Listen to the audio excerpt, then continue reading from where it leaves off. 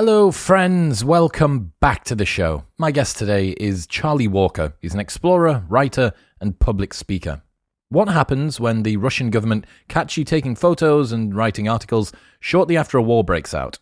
Very little that is good. Unfortunately, Charlie stumbled into precisely this situation, but thankfully he got out too, so he can tell us what happened. Expect to learn what it feels like to travel over 50,000 miles by bicycle, foot, horse, raft, ski and dugout canoe, how close Charlie came to spending his life in a Russian prison, how long a triathlon needs to be in order for it to take 4 months to complete, why distinctions between European and Asian people makes no sense to anyone on the border, and much more.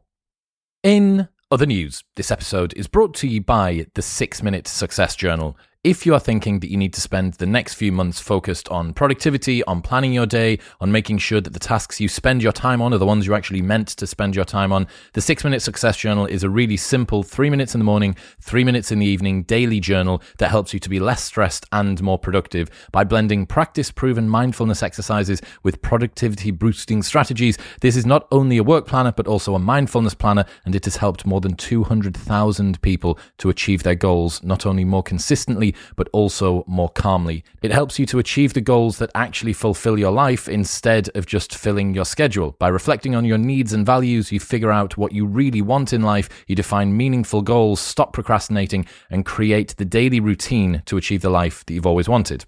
Also, you can get 15% off everything from Your Best Self. In the UK, if you go to bit.ly/diarywisdom and use the code MW15 at checkout, and if you're in the US, search on Amazon for the 6 Minute Success Journal, or there is a link in the show notes below, use the code 15minutes at checkout. In other news, this episode is brought to you by Optimal Carnivore. Organ meats are some of the most nutrient-dense foods on the planet. Our ancestors prized them so much for their vital properties that they prioritized eating them first. The founders of Optimal Carnivore understood the amazing benefits, but found it difficult to source a variety of high-quality organ meat. They disliked the process of preparing them and trying to make them tasty, which anyone who's tried to cook liver is probably familiar with. So, Optimal Carnivore started sourcing 100% grass-fed organ meats from New Zealand, freeze-drying the organs and encapsulating them into convenient bovine gelatin capsules. These products are 100% grass-fed and grass-finished and free of hormones, pesticides, antibiotics, and GMOs. So, if you've been thinking that you want to introduce more organ meats into your diet, you've maybe heard about some of the huge benefits that you can get from them, but you either don't have the time or the inclination or even the taste to be able to deal with eating it and cooking it, this is an awesome way to get all of the organ meats that you need, blending that high-quality New Zealand grass-fed, grass-finished beef without actually having to cook it at home. Also, you can get 10% off everything site-wide if you go to amazon.com/optimalcarnivore and use the code WISDOMSAVE10 at checkout. That's amazon.com/optimalcarnivore and WISDOMSAVE10 at checkout. And in final news, this episode is brought to you by Pure Sport CBD. If you are struggling to switch off and sleep on a nighttime, their Unwind blend is an all-natural mix of CBD and ashwagandha, lavender and chamomile, crafted to help re-regulate your sleep cycle and help achieve good quality restorative sleep. The formulation is scientifically balanced to work with the neurotransmitters in your brain, which release chemicals responsible for sleep. You will fall asleep more easily on a nighttime, wake up feeling more rested and revitalized in the morning, and awake less throughout the night as well. You can pair this with Pure Sport's Mushroom Mind and Body Supplement, which contains 6 medicinal mushrooms. So if you've been thinking, I want to introduce mushrooms into my daily supplement regime, but I don't know where to begin, I would rather not go picking them out in the fields nearby, and if I'm getting them online, I don't know which mushrooms to get and in which proportion to each other and what time to take them, Pure Sport's done all of the work for you. Also, you can get 20% off all full-priced items if you go to bit.ly/cbdwisdom. That's bit.ly/cbdwisdom, and the code MW20 at checkout will get you 20% off everything site-wide, and they ship internationally. But now, ladies and gentlemen, please welcome Charlie Walker.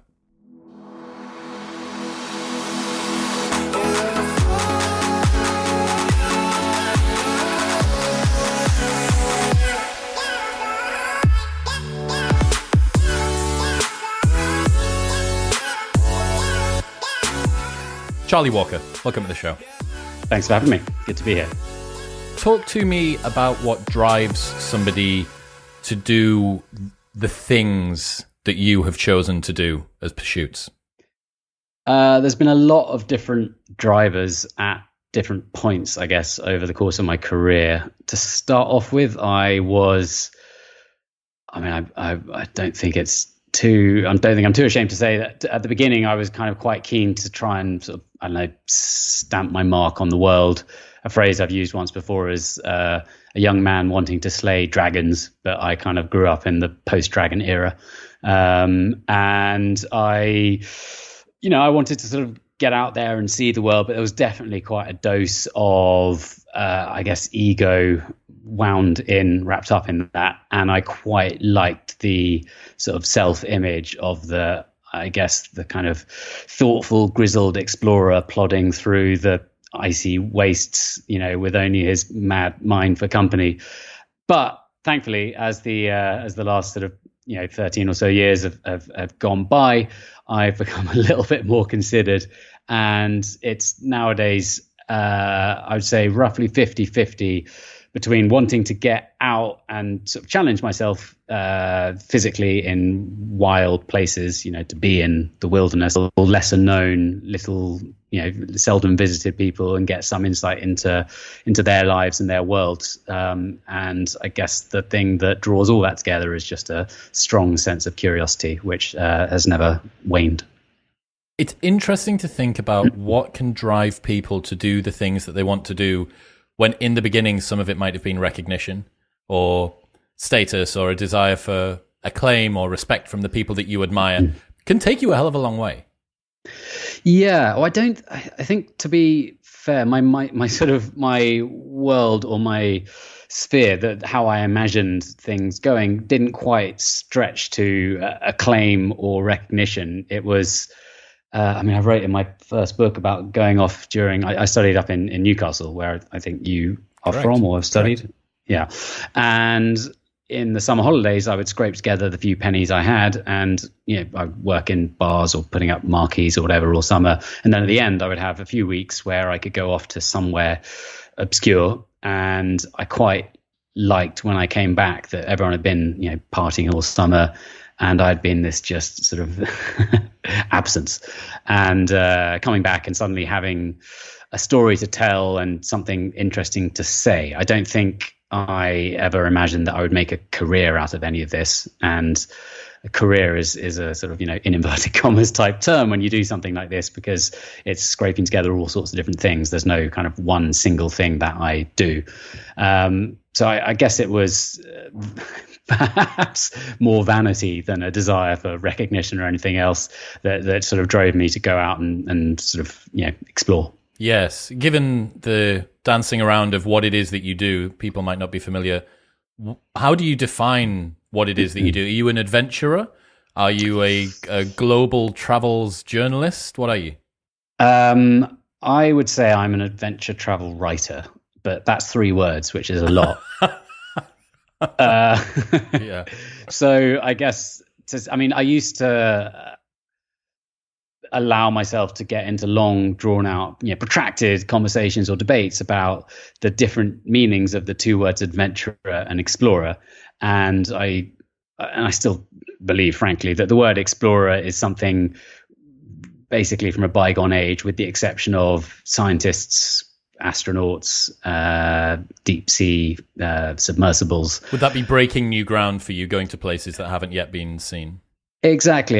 There is a case to argue that we're all exploring in some sense, because if you haven't been somewhere before, you are exploring it. But then I think that's just the verb rather than the adjective, the term explorer. That said, the other people who do similar things to me have for quite a while just used the word explorer. So I decided to stop fighting it. And I don't tend to self-identify as that, but I no longer quibble about it when people describe me as that. But in reality, what I do is go to places, check things out, come back, write about it, speak about it, and work out what's next. What was that triathlon thing that you did?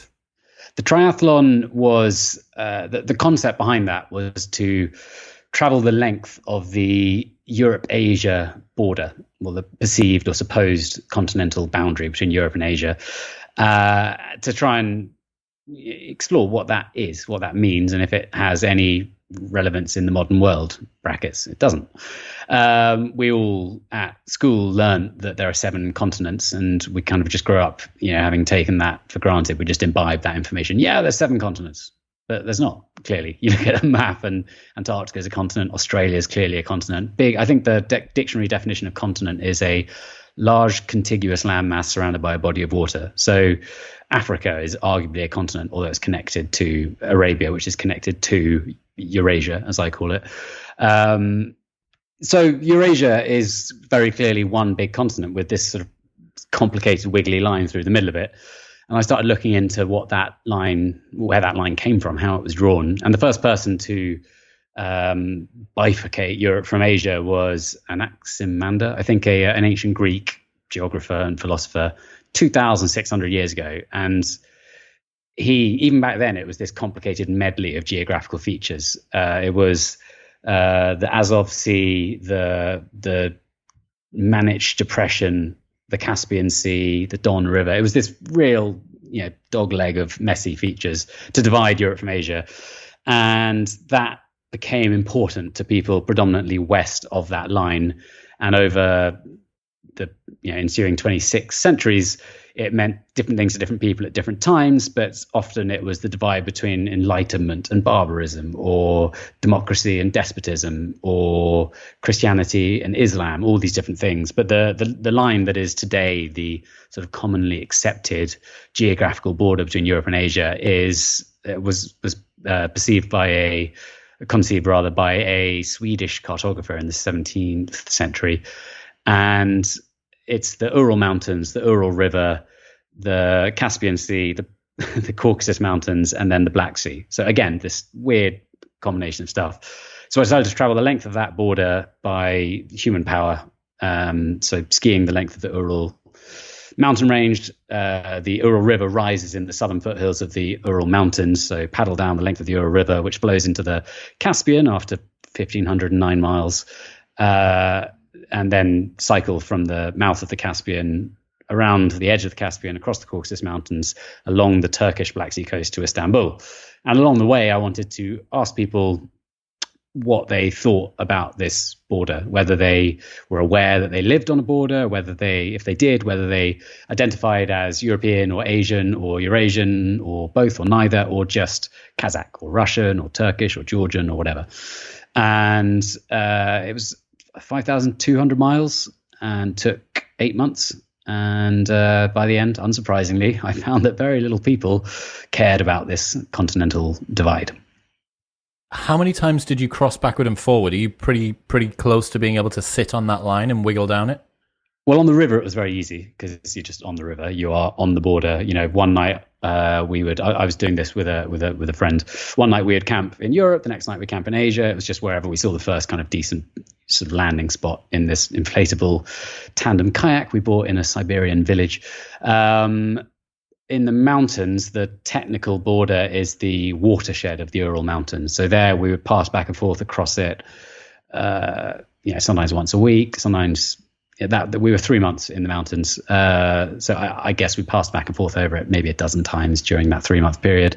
And then once we were cycling, we were always on. Let me think. We were on the Asian side of the border until we got down and crossed into Azerbaijan. And so everything north of the Caucasus is technically Europe, and then south of that you're into Asia. And that was kind of interesting. We passed within geographical Europe. We passed through this area in Russia called Kalmykia, which is it's one of the many places that Russia calls an autonomous republic. It's not autonomous, of course, but this place, a predominantly Buddhist sort of enclave within Russia. The people living there, the Kalmyks, migrated from Mongolia about 450 years ago. They speak an archaic form of Mongolian. They are ethnically Mongolian. They practice Buddhism. It's just not something you'd expect to find in what we term Europe. Next to that, you've got Dagestan, which is another part of Russia, which is predominantly Muslim. and they've had a long sort of long-running low-level Islamist insurgency. There's been, it's often touted as the most dangerous place in Europe, and whenever someone goes through there, for TV, they say, "God, isn't this place edgy?" But of course, we found it to be the friendliest place we visited on the entire journey. That was a long answer to your Europe-Asia crossing the border question. But from Azerbaijan onwards, we were then in the Asian side of the border. And Georgia was the only place really where people seemed to care about that concept of a border. What do you think that's due to? Quite a few different reasons. I think historically, Georgians have seen themselves as, it's a very ancient place. It converted in about 350 as a sort of independent kingdom. It converted to Christianity, so it was a very early convert to Christianity, and it lies within the kind of the wider realm of Islam, for want of a better term. They are desperate to join the European Union. I should think that will never happen because they are too important a kind of meeting point between different powers. They've got Turkey to one side, Russia to the north, Iran just across the border further south. They're in the Council of Europe, which has about 50 countries. And so every government building has a EU flag outside it because the Council of Europe and the EU flag are the same. And I think they just see themselves as kind of isolated. Even though much of a third or so of Russia is in Europe, they see Russia as being part of that kind of other bloc, maybe following the Asian tradition, and they want to be part of the European community. For quite a few different reasons, it's not entirely clear, and it's something I'm hoping to get back there at some point to look into further. But I think they also see themselves as inheriting the Phoenician and then the Greek traditions from the ancient world. The Phoenician seafarers kind of settled the coast of Georgia, and so they see that as part of their heritage. If Dagestan was one of the warmest places that you visited during that triathlon, which, I mean, it's a triathlon where you skied and both paddled in a kayak, so I guess it's definitely an upgraded or amended triathlon. What was one of the more dicey places that you went to? While in Georgia, we accidentally crossed the border into South Ossetia, which is a region of Georgia that Russia annexed in 2008 in a short 5-day war. It's one of the South Ossetia and Abkhazia, these two sort of breakaway republics. Russia invaded Georgia in the course of about 5 days. They bombed, even the capital, Tbilisi, and strategic sites around the capital. And we were following Google Maps on a phone, and it gave us this bit of advice to get to where we wanted to go. You've arrived at this road down some mountain valley path, go up the road for about a mile, cross the river, and then head down the road on the other side, and then you'll soon be in this town. But at the bridge, there were police, and they said the bridge is closed, and they wouldn't explain why. They were Georgian police. And they gave no reason. And during this journey, I'd been arrested in Russia probably 3 times, I think. It's in remote areas in Russia, it's very hard not to get in trouble with the authorities, frankly, if you're a foreigner. Being in remote areas is automatically qualifying you for suspicion. Oh, they think that you're doing some sort of surveying, clandestine bullshit. Exactly, as if you'd send a wanker on a pair of skis rather than just use a satellite. But we were kind of fed up with being stymied by the authorities, even though this time it was the Georgians. And so we just went half a mile back down the river, which was only ankle deep, pushed our bikes across. It was only 40 meters wide or something. Got up the bank on the other side. It was the height of summer, so the water was very low. Got up the bank on the other side, got onto the road we wanted to follow, and started cycling. Happy that we'd got away with it. We'll be in that town later that afternoon for a hostel and a shower and a good feed. And in less than a minute, a military jeep sped up behind us, and this soldier jumped out, and I noticed first the Russian flag on his arm. And it confused me because the Russian border was, I think, probably 30 or 50 miles north. And so I thought, what are you doing here? And I asked him that. And he didn't like that as a question and asked me, what are you doing here? Yeah, precisely. Yeah. And then he said, this is South Ossetia. And it turned out on sort of a later review of maps that we had crossed. There's a tiny little, in the very southeast corner of South Ossetia, there's this tiny little promontory of land that sticks further south. And we're just, if it's a finger, we had just crossed the tip of the fingernail, just at this tiny little area. And the river was the border. And the guy then pointed out that there were guard towers around us and barbed wire and everything that we hadn't noticed. And so we were sort of, taken in for the night, put in a cell, questioned, taken to court, everything like that. So that was a little bit sketchy. The journey, after about 5 hours of interrogation from Russian security officials, they then drove us to Shkinvali, the capital of South Ossetia, which is this sort of supposedly standalone state, but of course it's entirely run by Russia. But the South Ossetians were, if anything, more angsty, and the journey in the night, we got stopped at one point. Some guy more or less tried to rob us while we were in police custody, which is quite unusual. And then in the capital, we were put in this sort of, the cell was fine. It was nothing too bad. But then they held us, interrogated us for hours and hours and hours the next day, never fed us or anything like that. And then finally, when we were in court, I complained when they say, is there anything you'd like to say?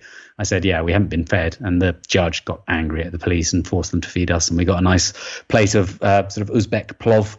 And then were, after paying our fine, handed back across the border to the Georgian authorities and carried on our way. So that was probably the hairiest moment sort of politically. But the 3-month ski through the Urals, we were starting about 200 miles north of the Arctic Circle on the Arctic coast in February, which is really cold. So we had temperatures down to about minus 45, I think, during that ski.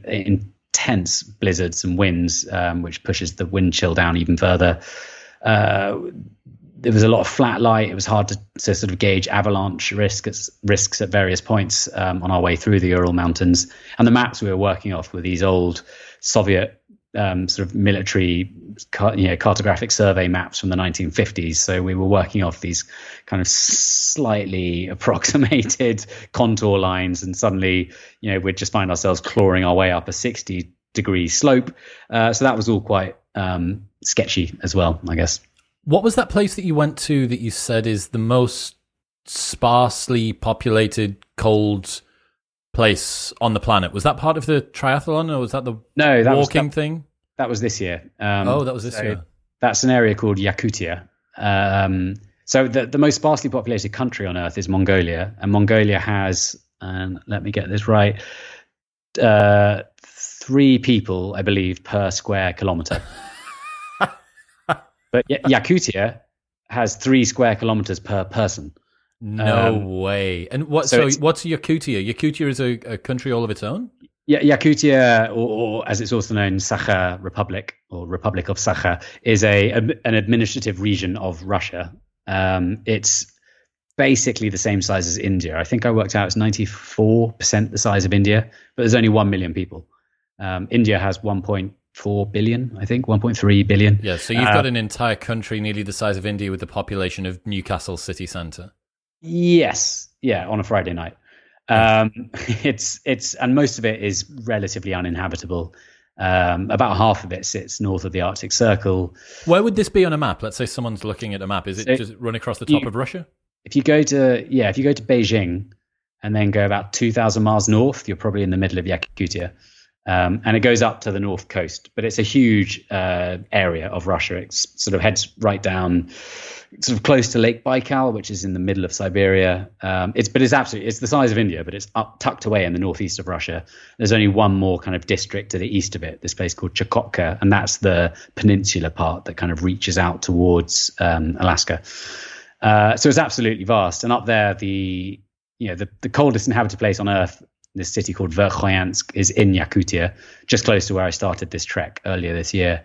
And they had a temperature about 100 years ago recorded, and it was I can't remember off the top of my head, I think it was minus 68.4 degrees centigrade Celsius. So really cold. You don't want to be outdoors living in that much. But the average winter daily low temperatures in much of it are below minus 40. It's really, really cold. And yeah, that was a very different experience earlier this year in Russia, because when I was there in 2017, it was peacetime, But 3 days after I arrived this year, peacetime ended. And, well, to be fair to the Ukrainians, they would say peacetime ended in 2014 when Crimea was annexed. But the rest of Ukraine was invaded 3 days after I arrived. So the rest of the journey was a little bit dicey. What happened there? Well, I spent the first 2 months hiking along this frozen river, starting from a little town in the middle of Yakutia, hiking north, a couple of frozen rivers, in fact, up towards the Arctic coast. And it was really interesting. The reason I went was to go and sort of see and meet the people living there, see what their lives are like.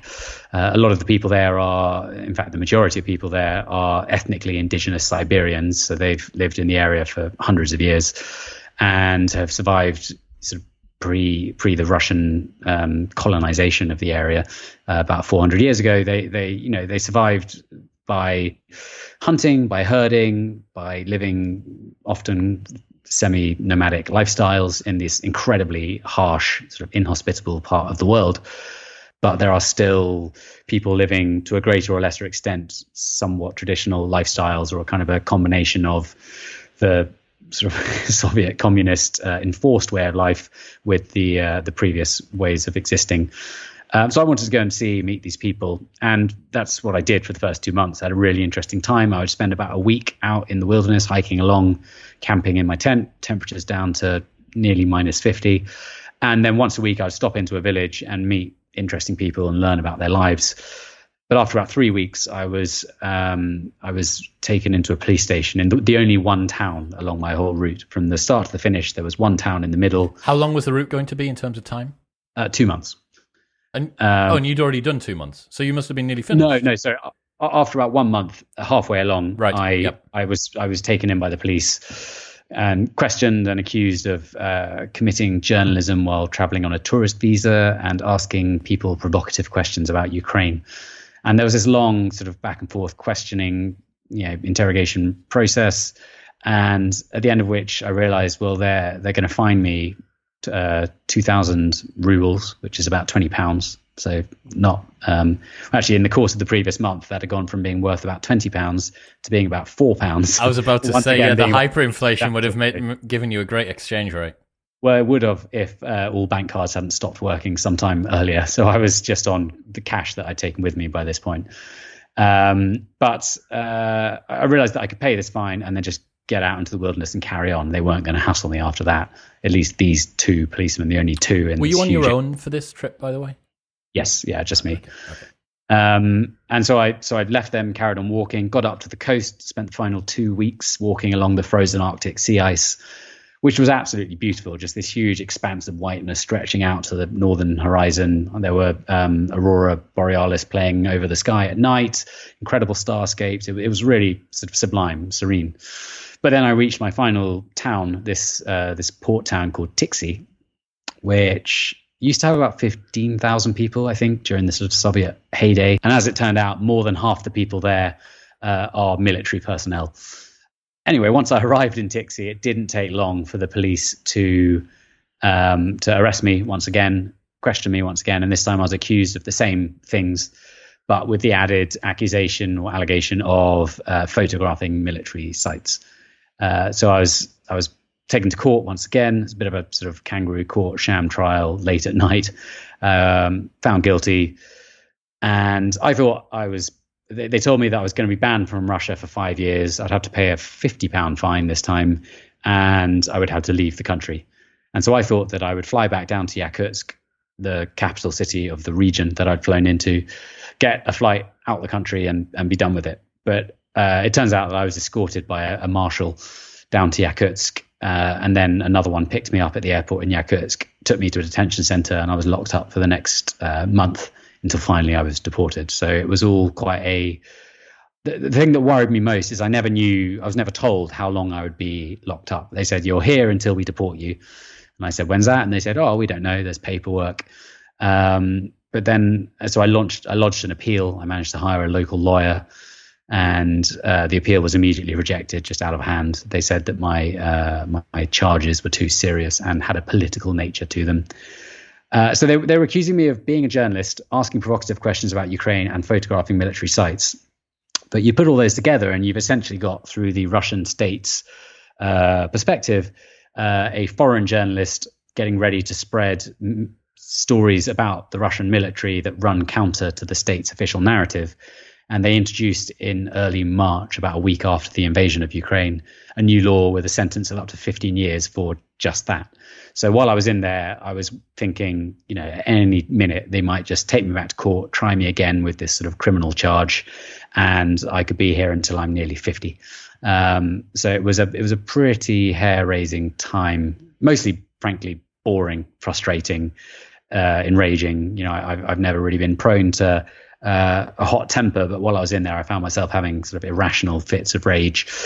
At one point, they dragged me out of the cell in handcuffs, and suddenly I was just thrust in front of a TV camera, and I was interviewed for state TV news. They just threw all the same accusations at me as the police had in court.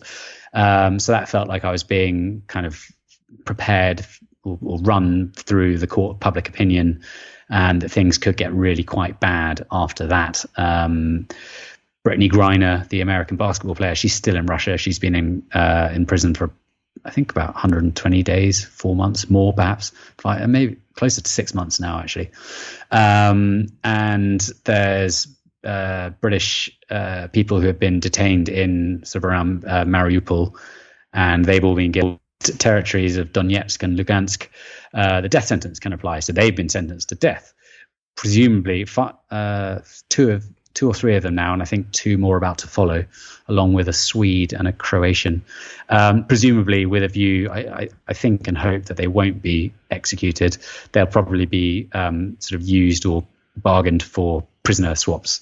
But there was just, while I was on the inside, while I was in the prison, there was just always hanging over me the possibility that they're going to use me, make an example of me, and I could spend months or even years in this place. So frankly, the fact that I'm out now is I do marvel at it every few days, how lucky I've been to actually be released. Yeah, it seems like a roll of the dice. I'm going to guess that some of the people that were detained for probably no more, or maybe even less than what you were detained for. And they're still there and now potentially facing the death penalty, except they happen to be in a different area with a different code and the wrong judge and the wrong inspector or whatever. Well, the folks who are being given the death penalty, they were charged with being mercenaries and sort of partaking in a foreign war, as the Russians see it. A little bit worse. So they were fighting with the Ukrainian army. But one of them had been in the Ukrainian special forces, I think, for several years already, and is also a Ukrainian citizen. But they've just thrown the book at him because he's also got UK citizenship. But Brittany Griner, she just had, or allegedly, I mean, there's no evidence that we know of, allegedly she just had a vape cartridge with trace amounts of hash or CBD oil or something like that. And she's been in prison for the best part of half a year. So that's more trivial, frankly. She got sentenced to 15 years. It was 9 years, I think it was. Well, maybe it was 9, but I think they wanted 9.5. That was it. Yeah, they wanted 9. Well, she's done half. Yeah, exactly. That was just last week, I think. We learned about Dubai has a particularly strict drugs policy, and this guy flew from Las Vegas to Dubai and had some THC in something while he was in Vegas, got pancreatitis in Dubai.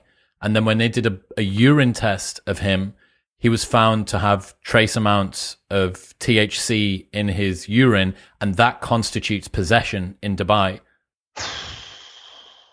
I don't even know what to say about that. That's wild.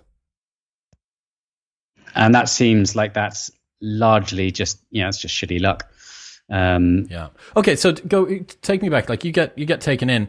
Who in their right mind, when Russia has just invaded the Ukraine, is helping a British journalist who was dicking about taking photos and writing stuff for a laugh, and because that's what he likes to do? Who was prepared to give you any assistance? Why would they?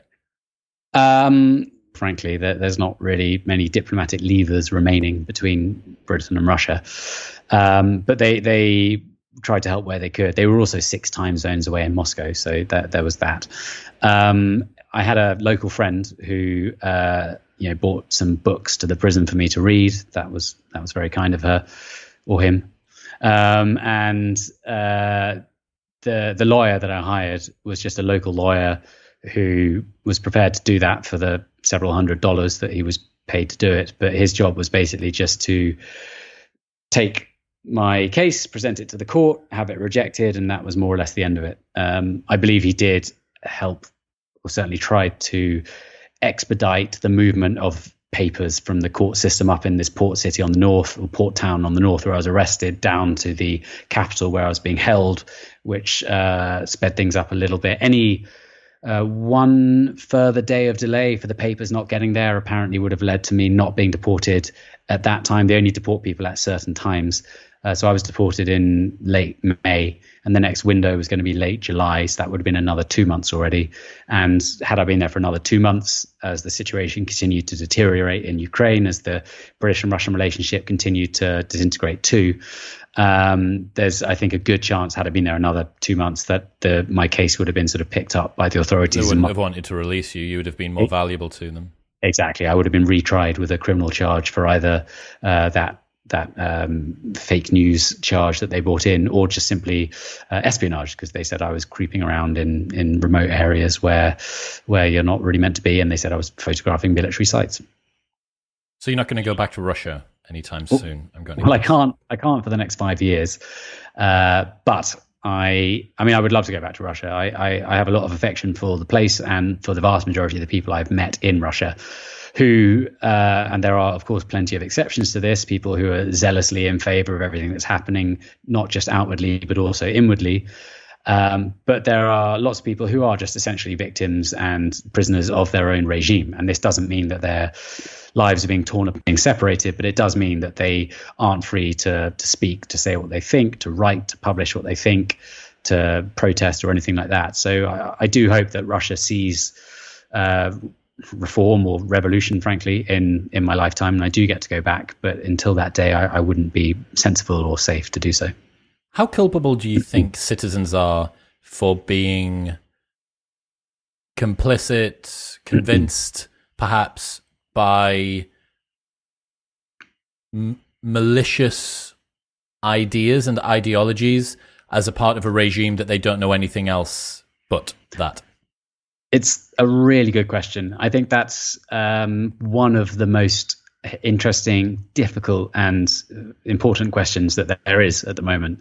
And I've wrestled with this quite a lot, and I don't have any definitive answer for it. I go through phases of feeling and thinking different things, but broadly speaking, plenty of people in Russia are just completely sold on the propaganda they've been fed. They genuinely think that the Ukrainian leadership and governance is fascistic, that they are neo-Nazis. You only have to watch, 10, 20 minutes of state TV news in Russia to just get just the level of bullshit that they're being fed. Now, there is censorship, so it is hard to access external media or news. Basically all the independent media has been shut down. There are a few remaining, but they are only remaining because they are towing the government line. But it is still possible, or at least it was when I left, and I believe it is still possible to get to visit quite a lot of foreign news sites. But they might not be in Russians. They probably aren't understandable to the vast majority of people outside Russia. And I think the censorship on external websites has been a lot more rigorous on Russian language outlets. So there are plenty of people in Russia who know what they're being told is a lie, but can't do anything about it, and frankly stand to gain nothing and really achieve nothing by speaking up. All they'll do is endanger themselves, their families, and they'll just bring the wrath of the state down on them. There are people who are cynically exploiting the situation. You only have to see the little clips put onto Twitter from some of the main panel discussions on Russia One, the main news channel, to see that some people are just, tub thumping. They're full of shit and are just happily parroting anything that Putin or his propaganda machine says. So it's tricky. This question, I suppose, is coming up most often with regard to international sports tournaments. So should Russian competitors be allowed to compete? They were banned from Russians and Belarusians, I think, were banned from Wimbledon, but aren't from the Cincinnati Open in Ohio at the moment. There was a story today, two Russian female tennis players were having a match, and then a spectator who had a Ukrainian flag draped around her was ordered by the tournament to remove it because one of the players complained. Now, people who seem to show, Russians abroad who seem to show an open prejudice against Ukraine, I think that's a problem. And I don't think that there's an excuse for that, because they don't have to say anything. Especially if you're in the middle of a tennis match. Well, exactly. And so there's that. There's saying nothing is very different to saying something. And I don't think we should condemn people for an absence of protest where it's so dangerous to protest. That said, the longer the war goes on and the more it starts to feel like the only way for the war to end is through a vast popular uprising in Russia, for which there isn't the appetite. That's what you think one of the solutions or one of the routes out of this current conflict is for the war to be won from within Russia itself? Yeah, well, I mean, there's only three, I suppose. One is some sort of treaty, essentially concessions from Ukraine, giving Russia what it's taken and calling it a day. Politically, I don't see that happening, or at least not for a long while. There is still the appetite in Ukraine to carry on fighting. Zelensky does still seem to have the support of the majority of the country to not concede to Russia. The other two would be Ukraine winning or losing the war, i.e. Ukraine being entirely annexed by Russia, or Russia being entirely repelled from Ukraine. But that would probably, as things stand at the moment, have to include the Crimean Peninsula as well. I don't see that happening, or not anytime soon. The saddest thing about this war is it looks set to grind on for months and potentially even years.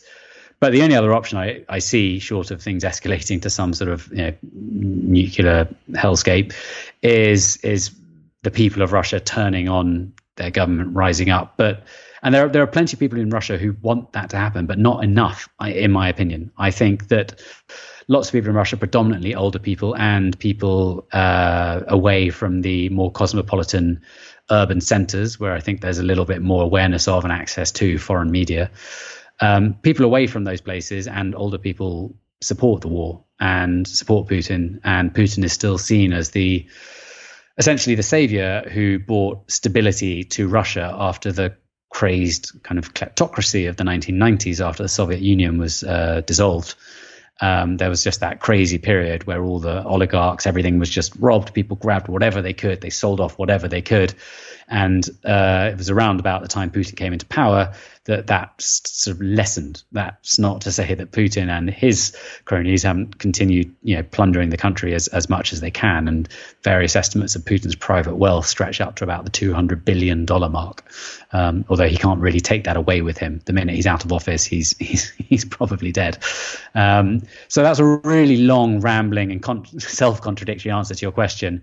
And the simple answer is I don't have a perfect answer to that question, but I do want people to think about it and discuss it more, because I think it's really important. And I do worry about the sort of rise and spread of Russophobia, because a lot of people aren't culpable. They don't have a say over what happens.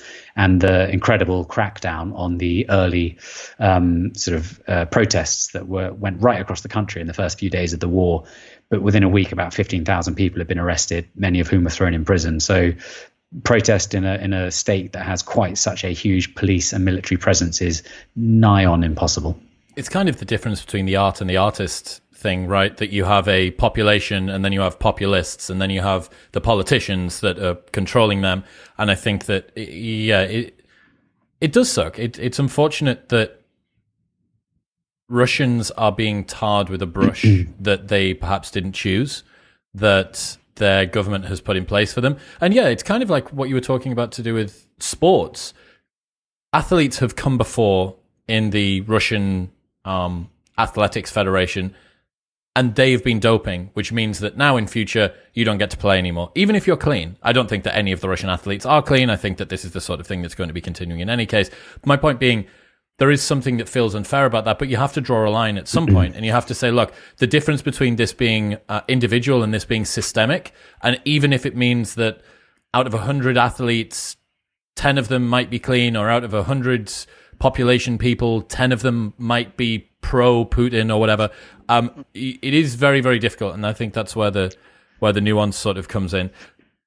The sport, I think, raises some really interesting different examples because so tennis is a good example because you don't really play tennis outside of the Olympics. I think you don't really play tennis for your country.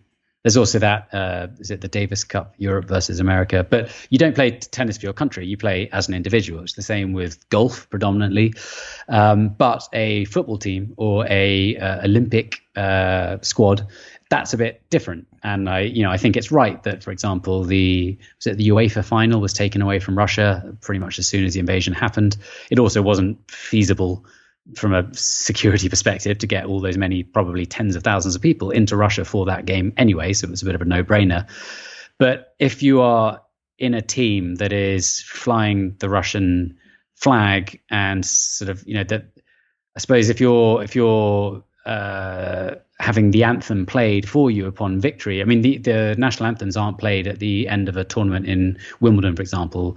When Nadal wins, they don't play the Spanish national anthem. On the once every 80 years that a Brit wins or an English or a Scottish person wins, you don't get that anthem because it's individuals playing. But a football team is a very different idea, and the Olympics is the same because the Olympics is all about, well, supposedly, I guess, international cohesion, but it's about countries competing with each other on the global stage. So sports does have those differing kind of examples, and again, it's sometimes difficult to draw the line. But I suppose if you are a team wearing the flag, having the anthem, then you stand for that country, and to compete in international sports should be a privilege. And I don't think countries, for example, China, with its awful human rights record, I don't think they should have been allowed to host the Winter Olympics, let alone arguably compete at the Winter Olympics. Although if you start ticking off all the dictatorships and autocracies and people with bad human rights records, the Olympics is going to start looking like, kind of the EU games or something like that. Sparse, to say the least, I think. So let's say that you're doing these long trips. I mean, you've done walking to the northernmost points of a bunch of different places, cycling around tons of places. How do you renormalize coming back to everyday life after you've been away on these trips? You mentioned before that you, during your time at uni or whatever, would come back and kind of have this new viewpoint that you would have been absent, that you would have done something that was different. But now, I mean, you've got family, you've got friends, you've got, I don't know, you're coming back to a very different sort of world. You have changed an awful lot, and yet the world has continued the same. How do you renormalize? There's no sort of one way, I suppose. It's different every time. And frankly, broadly speaking, gets easier every time I go back. And it depends a lot on how long you've been away. So my journeys have varied from 2 months to 4.5 years. And coming back after 4.5 years, that's odd because your life has become whatever it is that you're doing for 4.5 years. Constantly moving on the road for 4.5 years. But going away for 2 or 3 months it's a fair old amount of time. The thing that's most different when I come back is not the fact that I'm back home or back in the UK. It's the fact that I'm no longer waking up in a tent each morning and hiking or cycling or kayaking or whatever it is. So it's that change from movement to just, no longer flux. You're in the same spot. It's that standing still. Do you feel uncomfortable doing that? At first, I get a bit sort of, itchy. So when I got back from Russia, I arrived at about 6 a.m. at Heathrow. My girlfriend and an uncle came to pick me up.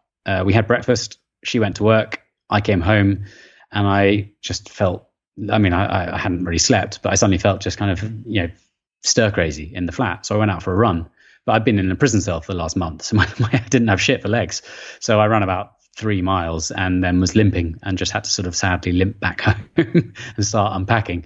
So there is that sort of first sense of almost claustrophobia, but I do find that starts to wear off quicker. And there's always plenty to be getting back on with. Normally coming back from a journey is so busy. I've got, sadly, lots of emails to answer, lots of, friends to catch up with. You just you rush back into normal life. And the first day might be a bit claustrophobic and a bit disorientating. And then that discombobulation dies away. And for another couple of weeks, suddenly you might go, oh, wow, I'm just that quickly back into a much more sedentary lifestyle. And that's when you start to think, right, well, what's next? And then you start focusing your attention on whatever is next. And that's a good distraction. How do you commit to something which is going to take 4.5 years to do? That was relatively straightforward, strangely straightforward, largely because I was 22 at the time. I was 21 when I decided to do it, I think. And I had no ties, really. I just had my first job, and so I was saving a little bit of money, but it wasn't something that I wanted to do forever. And I was young and I was quite naive, and I was able to just make that rash decision. And as I said earlier, it was that almost wanting to, essentially a Homeric boast, wanting to do something big and bold and brash and sort of, slay a dragon in my metaphorical sense. So that was actually quite straightforward. I made the decision. I was drunk at the time, admittedly, on some Mongolian vodka in a forest in Siberia by a little campfire. That's a longer story that I don't think we've got time for now. But I made that decision. I drew some wiggly lines on a little, in the back of a Lonely Planet. They had those tiny little world maps, and I kind of squiggled over it. I woke up in the morning, looked at it and thought, right, let's do that. And then just about a year later, set off and got going. And the main thing about that journey is I didn't really prepare anything. I didn't train. I just saved a bit of money. I got a tent, an old bicycle, and some pannier bags, saddle bags to carry everything. And when I was ready, I just set off. And it was kind of as simple as that. I suppose giving yourself a start date and telling people about what you're going to do is a bit of a hack, because if you're someone like me who will be embarrassed to back down from something they said they'll do, you're then in some sense committed. And that seemed to work for me on that occasion and on several since then. Was that a specialist bike of some kind? Did it have any important attributes that helped you to survive for several thousand miles? No, heavy steel frame, no suspension. It would have cost, I think, about £300 or £400 new. I got it secondhand on eBay for about £100. I put on big seat. Comfortable seat. I wrote a letter, a handwritten letter, to a saddle maker called Brooks. They make very beautiful leather saddles. They've been around for about 150 years. They're based in Oxford or Oxfordshire, I think. And they're really expensive. Well, I mean, they're not that expensive. They're about £150, but that's more than I had for even a bike. And they, over time, they sort of contour and mold to your arse, and so they fit. So I didn't have padded shorts. I cycled without padded shorts. I just wore boxer shorts and shorts or trousers. But I wrote them a letter saying, I'm going off to do this thing. I'm going to raise a bit of money for charity while I do it. I'm going to cycle 40-odd thousand miles. It'll take about 4 years. And at the end, I said, I honestly think I can say that I'm speaking from my arse when I say thank you very much. And they said they get hundreds of requests every month. But due to that one little kind of throwaway cheeky line, they said, yeah, here you go, here's a saddle. So that was perhaps the most sort of specialist part of the bike, was just a saddle. And that bike was 40,000 miles. Yeah, 43 or 44, I think. Yeah. You must be in the top 1,000 people on the planet in terms of how far you've traveled on a bicycle. It's you and it's professional cyclists, and that's it. Well, I mean, there are many thousands of professional cyclists. Yeah, so fair point. I mean, okay, I might come in the top sort of 50,000. Yeah, perhaps, but that's still an awful lot. And of non-professional cyclists, probably easily within the top 1,000. People that aren't doing it for the pursuit of the sport, even amateurs and stuff like that. I mean, who chooses to go and do that far just because adventure? Yeah, I mean, the bicycle is a really good means to an end when it comes to adventure, because you can travel for nothing, for free. All you need is food to fuel you. Because you're always in the places in between, you get to really see a place in a really good depth. I suppose walking is one level further, but you can still cover comfortably 60 to 100 miles a day and have time besides to see people, meet people, rather, see things, learn things, whatever. You can sleep for free anywhere in a tent. You just pull over, find a little bit of woodland, or in the desert or in the mountains, wherever you are, you just find some little space, put up your tent.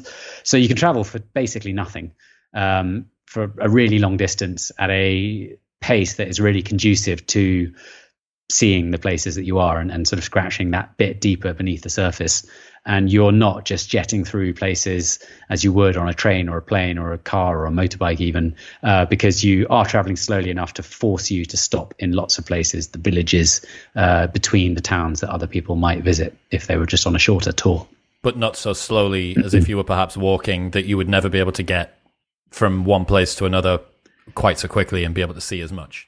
Exactly. I mean, there's a Scottish guy called Mark Beaumont who cycled 18,000 miles around the world in 78 and a half days, I think, a few years back. And he has the record for but I mean, he was cycling 280 odd miles a day, with, support crew. It's a very different type of experience to what I was aiming at. And the bike was just the means to the end for me. The end was to experience things, to see, to do, to learn. How did you find yourself changed after that? I was browner, mostly from sort of dirt and grime rather than actually a suntan. I was hairier. I had a sort of beard down to my nipples pretty much by the end of it. I was very, very comfortable in my own company, potentially a little bit too much so at first, but I had spent just months and years by myself and had learnt to be really comfortable by myself. But that was a struggle. It took ages to kind of get that balance right between feeling happily alone and feeling lonely. So that was probably the biggest difference, I guess. Also, I'd just seen a lot more of the world. And I mean, everyone is very changed between 22 and 27, which is the age I left and came back at. So I was probably different in lots of ways. That's a slightly evasive answer, I guess. I always wonder I've been thinking about this a lot recently, how much of the wisdom that we like to attribute to our own efforts and our personal development and the bits of the world that we've seen and the conversations we've had and the introspection we've done, how much of that just comes along for the ride as a byproduct of getting older. I often think that a good chunk of it is maybe just you having been around for another year or 2 years or 5 years. Absolutely. And I think for most people, thankfully, the longer they're around, the more confident they become within themselves. I mean, this can lead to problems. You do get people who get a little bit too confident, perhaps, and with age, they're more likely to sort of attain positions of power with which they can cause problems. But predominantly, I think we get more confident as we get older, and confidence just kind of, I think, breeds a fuller understanding of your life's experience and the sum of your life's experiences. And that's going to happen regardless of if you're cycling around the world for 4 years or you're working in an office, having day-to-day experiences and interactions with lots of different or the same people.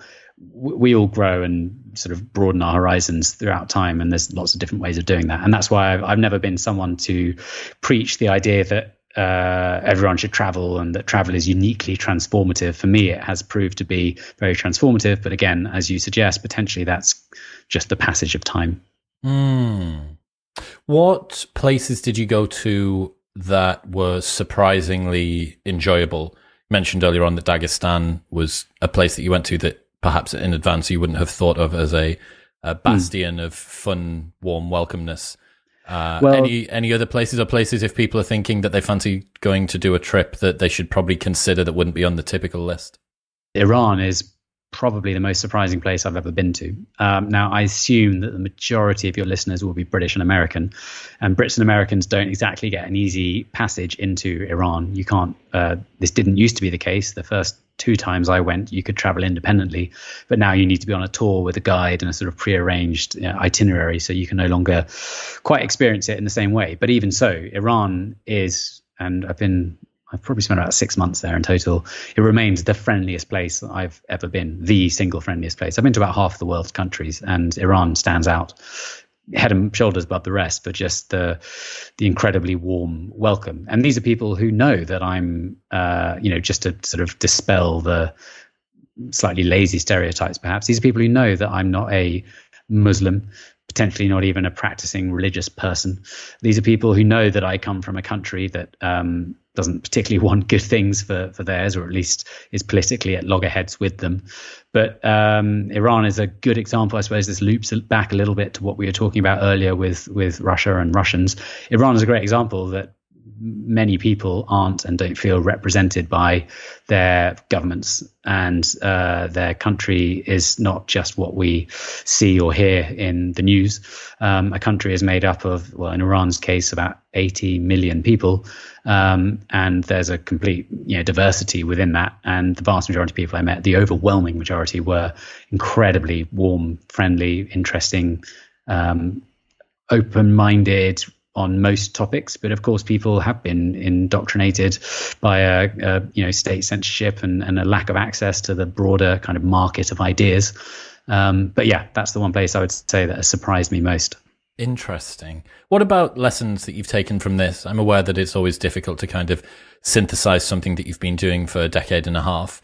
But if there was a bunch of insights that you think that you've gained, or the ones that you find most valuable that you think other people should really take to heart, certainly seems like one of them is that most of the world is quite warm and welcoming and friendly and not hostile. I'm going to guess that might be something. Yeah, that's definitely pretty much the default wherever I've been in the world, is for people, normal people. Authorities are often a slightly different case, but normal people just want to help out, really. It probably helps that I have often traveled in quite a vulnerable manner without sort of shows of visible wealth, for example. I've basically never had anything worth robbing, certainly not while traveling. But I mean, I suppose the main thing, which is really hard to phrase without sounding trite or cliche, but it's cliche for a reason, is that it makes you sound like some sort of motivational speaker, but most people are a lot more capable than they think. If you set your sights a bit higher than you expect, then you will probably rise up to meet them. And if you don't, you will at least rise up to, higher than you'd expect. And failing well, giving something a go, not completing it, but having done better than you ever imagined you could, is really, really valuable. Now, none of that is a secret. And there are many, many people who charge many, many dollars or pounds out there to tell you that. But it's quite a straightforward truth. And just making that first step, getting out your door, whether literally or metaphorically, is the simple key to that. Just doing something, starting something. And most people will be surprised by what they manage to pull off. It's strange because there's the Matthew principle: to those who have more, those who have everything, more will be given; to those who have nothing, more will be taken. And you start to see in the world people diverge into more of what it is that they're doing at the moment. And it's the inertia, it's the getting out of the door, it's the beginning, the first step, it's committing to doing the thing, where almost everybody gets stuck.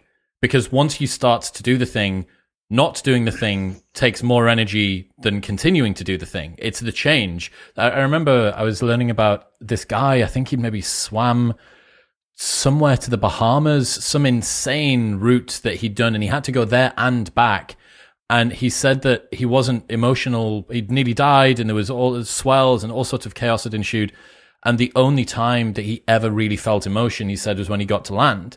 And it was because of the deceleration from what he'd felt to what he was feeling now. And I think that that's kind of true just generally for when we're trying to make changes, right? It's not continuing to do the thing. If you're getting up on time and going to the gym and you've got healthy relationships and your food is okay and you're not an alcoholic, that is what you tend to continue doing. Yeah, I mean, one way of putting it, I suppose, is that once you're pressurized, for want of a better term, the only thing that's sort of shocking or jarring is depressurization, or decompression rather. Once you've got those wheels rolling, stopping is harder than just rolling with it. I agree. Charlie Walker, ladies and gentlemen, if people want to keep up to date. Oh, actually, what are you doing next? Tell us what's up next for you. Well, I've just started work on a book about this experience in Russia, but don't hold your breath. Watch this space. That'll be a while. I've got a few ideas bouncing around at the moment for what journey will be next, but I haven't decided on anything yet, so I'm not going to make any loud boasts that I will then feel forced to stick to, regardless of the viability of them. So in the meantime, people can keep up with what I'm doing on Instagram. At CW Explore. It's the same on Twitter, at CW Explore. My website, cwexplore.com. There's a couple of books I've written about my experiences, which can be found on Kindle and Audible and my website, Amazon, wherever. But that's me for the time being. And I'm sure there'll be another journey before long. Charlie, I appreciate you. Thanks, mate. My pleasure. Cheers.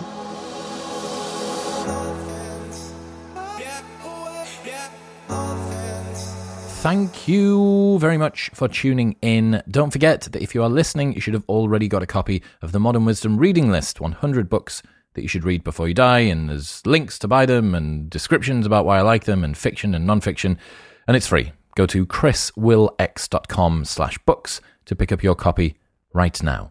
Also, don't forget you can get a 15% discount on the amazing 6-Minute Diary by going to bit.ly/diarywisdom and the code MW15 in the UK. And in the USA, just search on Amazon for the 6-Minute Diary and use the code 15minutes at checkout. Also, you can get 10% discount on all of Optimal Carnivore's products at amazon.com/optimalcarnivore and the code WISDOMSAVE10. And you can get a 20% discount on the highest quality CBD from Pure Sport at bit.ly/CBDwisdom and the code MW20 at checkout. I'll see you next time.